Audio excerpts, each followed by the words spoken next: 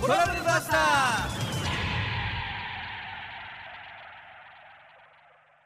日曜日の朝です。おはようございます。ナビゲーターの常世翔子です。住まいの問題を一発解決、住まいのトラブルバスター。この番組のスペシャルアドバイザーは一般社団法人市民住まい向上委員会の代表理事であるバスター矢野こと矢野克己さんです。おはようございます。おはようございます。バスター矢野です。よろしくお願いします。よろしくお願いします。冬はね、寒いですからね、家にこもって運動を行っていない方もね、多いんじゃないかと思いますね。はい、で、運動をね行っていないと筋肉量がねだんだん落ちてきましてですね、自分の足で歩けなくなるようなことになるかもしれませんよね。そうですね。そんなことにならないように、今週来週はですね、健康増進について考えていきたいと思います。これ大切な問題ですよ。だって健康寿命を伸ばすって大きな課題ですからね。大丈夫ですか皆様、足腰痛くないですかね。痛くなっちゃってから運動するの本当は大変だから、痛くなる前に始めるのが本当は正しいですよね。はい。ということで今週はですね、いつまでも自分の足で歩くためにというテーマでお届けいたします。それでは始めましょう。住まいのトラブルバスター。この番組は市民住まい向上委員会の提供でお送りします。あなたも家も年取ったね。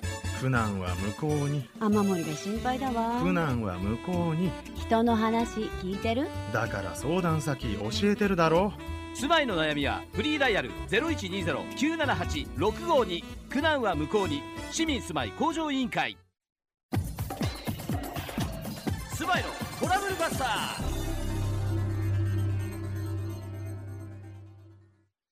スマホは皆さんの日常をより良くする必需品になりつつあります。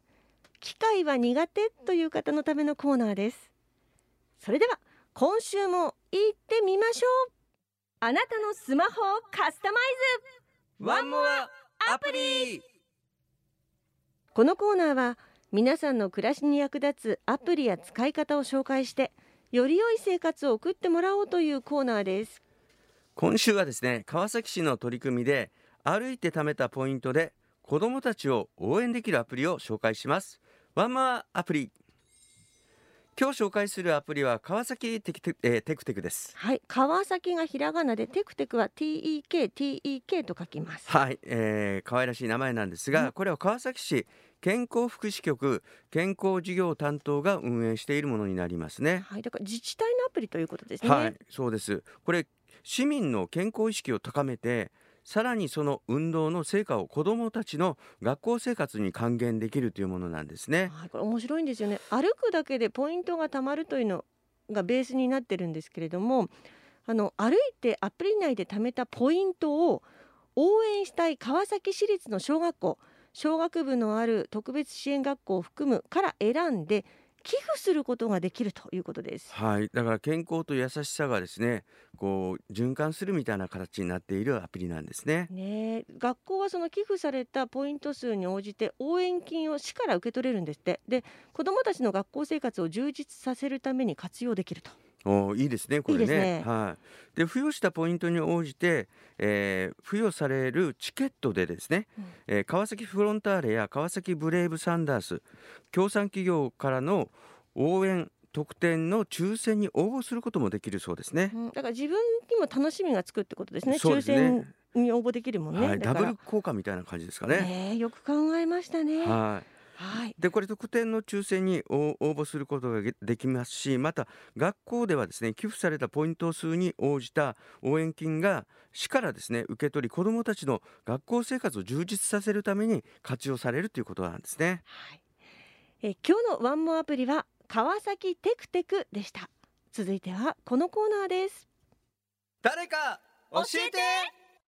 日常の生活で起こる悩みをズバリ一発解決するために、現場で活躍している人やスペシャリストにいろいろと聞いて、矢野さんに解説してもらうコーナーです。今日はですね、昨年11月にアメリカシアトルで開催された WNBF プロボディビル選手権マスターズクラスで優勝したバズーカ岡田さんこと日本体育大学教授であり NPO 法人ファンズアスリートクラブの理事の岡田先生にいろいろとねお話を聞いてきました。で、岡田先生はですね、高橋書店より70歳からの人生を豊かにする筋トレっていう本も出版されて注目されています。早速お聞きください。日本体育大学で教授を務めておりますバズーカ岡田です。理学療法士として病院でもご高齢の方に筋トレを指導してまいりました。今はボディービルダーとして、先日世界プロボディービル選手権で優勝してまいりました。よろしくお願いします。何歳になっても今と同じように普通に歩けるものではありません。筋力を維持、高めておかなければ、いつか自分の足で歩けなくなってしまいます。歩くという行為は特に下半身の筋肉が担っています。筋肉は量が大きければ、すなわち重ければ強い力を出すことができます。この筋肉の量が減っていくのは20代から始まってしまいます。ご高齢になると筋肉を使って歩けなくなるまで筋肉の量が減ってしまいます。すなわち、痩せて喜んでいいのは中年までで、ご高齢になった時の痩せるということは筋肉が減ってしまって歩けなくなる可能性があるという理解が正しいです。健康に歩き続けるためには下半身の筋力が重要です。しかしながら筋力が高いだけでは十分に健康に楽しく歩き回ることはできません。まずは筋肉を使って足を大きく振り上げたり、足を後ろに振る可動域、すなわち柔軟性が高いことが必要です。そして歩いているというのは実は2つの足で立つ、1つの足で立つというバランスを要求される動きです。バランス能力も高くなければ歩いている時に転んでしまうリスクが増えて転んで骨折してしまって入院というケースが多く見られます。そして散歩、旅行など実は長い距離を歩くという能力も大変重要です。そのためには全身の持久力を高めておかなければ対応できません。すなわち楽しく歩き続けるためには筋力をはじめ柔軟性、バランス、そして全身の持久力が要求されます。筋力、筋肉の量をはじめとした人間の機能というものは年齢とともに衰退していってしまいます。しかしながら筋力トレーニングでそれを食い止めることができますし、何歳になっても強くなるというデータがあります。100歳を超えても強くなるということも確認されていますから、ほとんどの人は寿命の間、何歳から筋トレを始めても効果が出るということです。今回はここまでにして、来週は筋トレの必要性や実際の方法についてお届けできればと思います。ありがとうございました。はい、岡田隆先生からお話を伺いました。いやでも筋トレ大切ですよね。そうですね、筋トレ大切ですね。僕も最近歩くようにはなったんですが、なかなか筋トレまでっていうとなかなかやってないですね。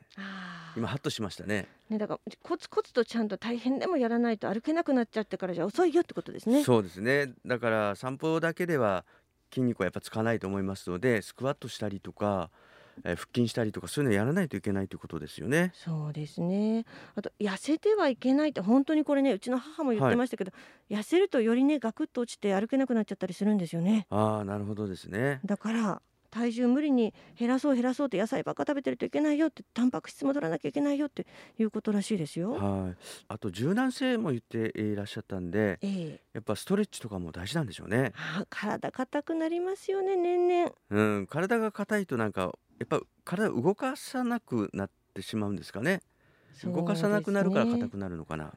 全部バランスよくやらないといけないということですよね。今日だって私の年齢まだ50ですけど、なったばっかりですけど、なんか歩いてると今日神谷町の坂こう登ってくるときに、足の内ももがピキッとかなったりするんですよ。そうなんですか。多分普段伸ばしてないからより痛めやすくなっちゃったりするのかなと思うんですよね。そうですね。だから柔軟はねやった方がやっぱいいかなと僕も思いますね。そうです。あと若々しさを保つためにも姿勢すごく大切ってこの本に載ってるんですが、この70歳からの人生を豊かにする筋トレという本が高橋書店より出てまして、岡田隆先生が書いてるんですが、大きな文字で筋トレって書いてあるすごく分かりやすいいい本なんですけど、中に図解説で出てますから分かりやすいですね。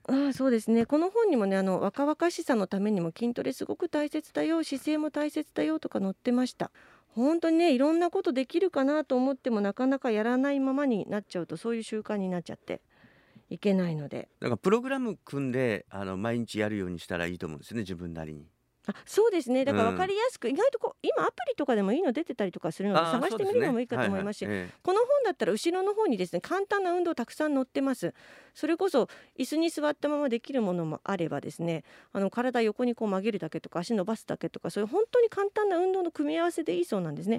こういう本一冊買われて、自分に当てはまるものをピックアップしてでメニューを組んでみてもいいかと思いますね。そうですね、息ちゃんと呼吸整えながら1日に例えば20分とか30分とかやるってことですよね、毎日のようにやってもいいし、1日おきでも3日おきでもいいしってことですね。そうですね。足をやったら次お腹とかですね、部分を変えながらやるといいと思いますね。そうですね、今だからラジオを聞きの方もちょっと体伸ばすのからでもちょっとやっていただくと、伸びとかしましょうか。上に伸びとか伸びとかします。いいんですよね、でもそのぐらいからでも普段細かくやった方がいいんじゃないのかなと思うんですけど、ダメ？そうですね。それはダメなんだって。そういうことじゃないのよ、もっとね理論的で科学的なの筋トレって、だからさとか言っちゃったら本が必要なんですよ、難しいの。分かんないですよね。だから素人はいろいろ考えない方がいいかもしれない。そうなのよ。かえって痛めてしまうお腹痛いわ難しいです。私が言えるのはタンパク質は取りましょう、最近サラダのお豆とかあって、なんかお豆ちょっとかけるやつとか出てますよね。ああいうの私買ったりちょっと意識的にしてます。ちょっとそれ知らないグッズもあるのいろいろやれることやりましょう、まずはですね、この本70歳からの人生を豊かにする筋トレ、岡田隆先生の本チェックしてみてください。来週も岡田先生のお話をお届けいたします。お楽しみに。教えて矢野さん、任せんしゃい。市民住まい向上委員会に来ているリスナーからのリアルな相談にバスター矢野さんがお答えする教えて矢野さん。矢野さん、最近どんな問い合わせがありましたでしょうか？今回はですね、30代のお子さんが家を建てたいという、そういうことで国土交通省が行う子育てエコホーム支援事業について、教えてほしいというねお問い合わせがあったので、現時点で分かるですねことだけお伝えしたいと思います。で、子育て支援事業というのはいろいろあるんですが、子育て世代というと18歳未満の子をですね有する世帯ということになりますね。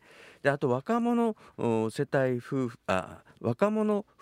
帯というのがありまして、夫婦いずれかが39歳以下の世帯を言うということなんですね。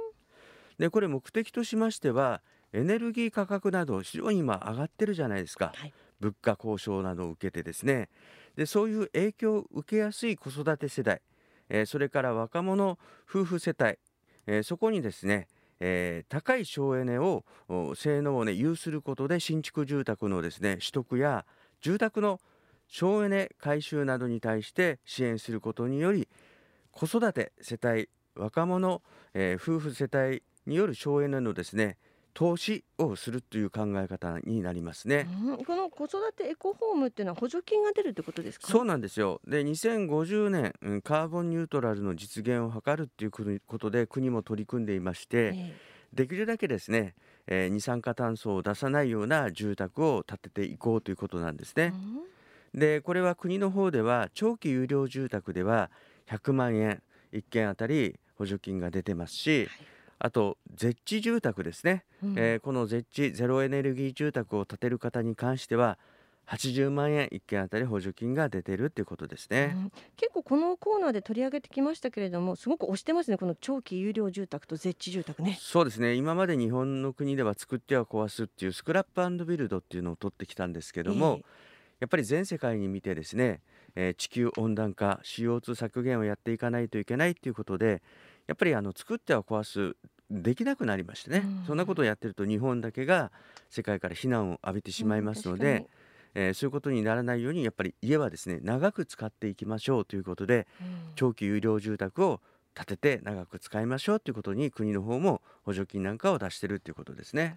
何でもやっぱり回す社会になりましたね。そうですね。で、今から家を建てる方であれば、今年からですね、断熱等級4というのが義務化になりますけども、その3年後にはですね、絶地が義務化になるというふうに言われておりますので、もう最初から絶地住宅を建てていかれた方がいいかなと思いますね。